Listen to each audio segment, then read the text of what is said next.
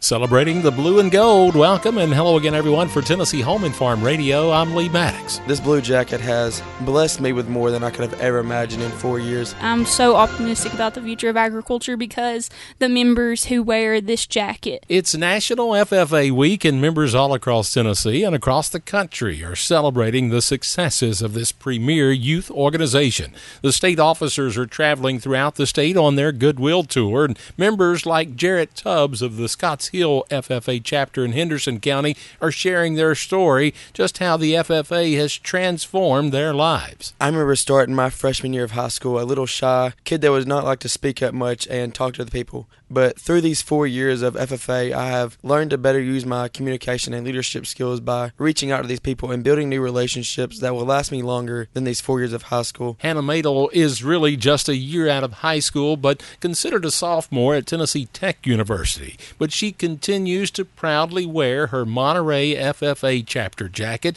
and couldn't be more proud of what the FFA has done for her growing up on a small beef cattle farm in the Upper Cumberland. FFA was the first place that I found, my place somewhere, and having a love for agriculture and that being instilled in me from my family. Agriculture just means a lot to me, and to be a part of something bigger than I am in FFA and in the agricultural industry means the world to me. Hannah Madel and other future farmers of America continue to proudly support the blue and gold, and despite the many challenges, they feel optimistic about the future of our most important industry. I'm so optimistic about the future of agriculture because the members who wear this jacket are the future of agriculture, and I know that they are bright individuals and they have great futures ahead of them, and they are going to support, advocate, and be the future of our industry. And for Tennessee Home and Farm Radio, I'm Lee Maddox.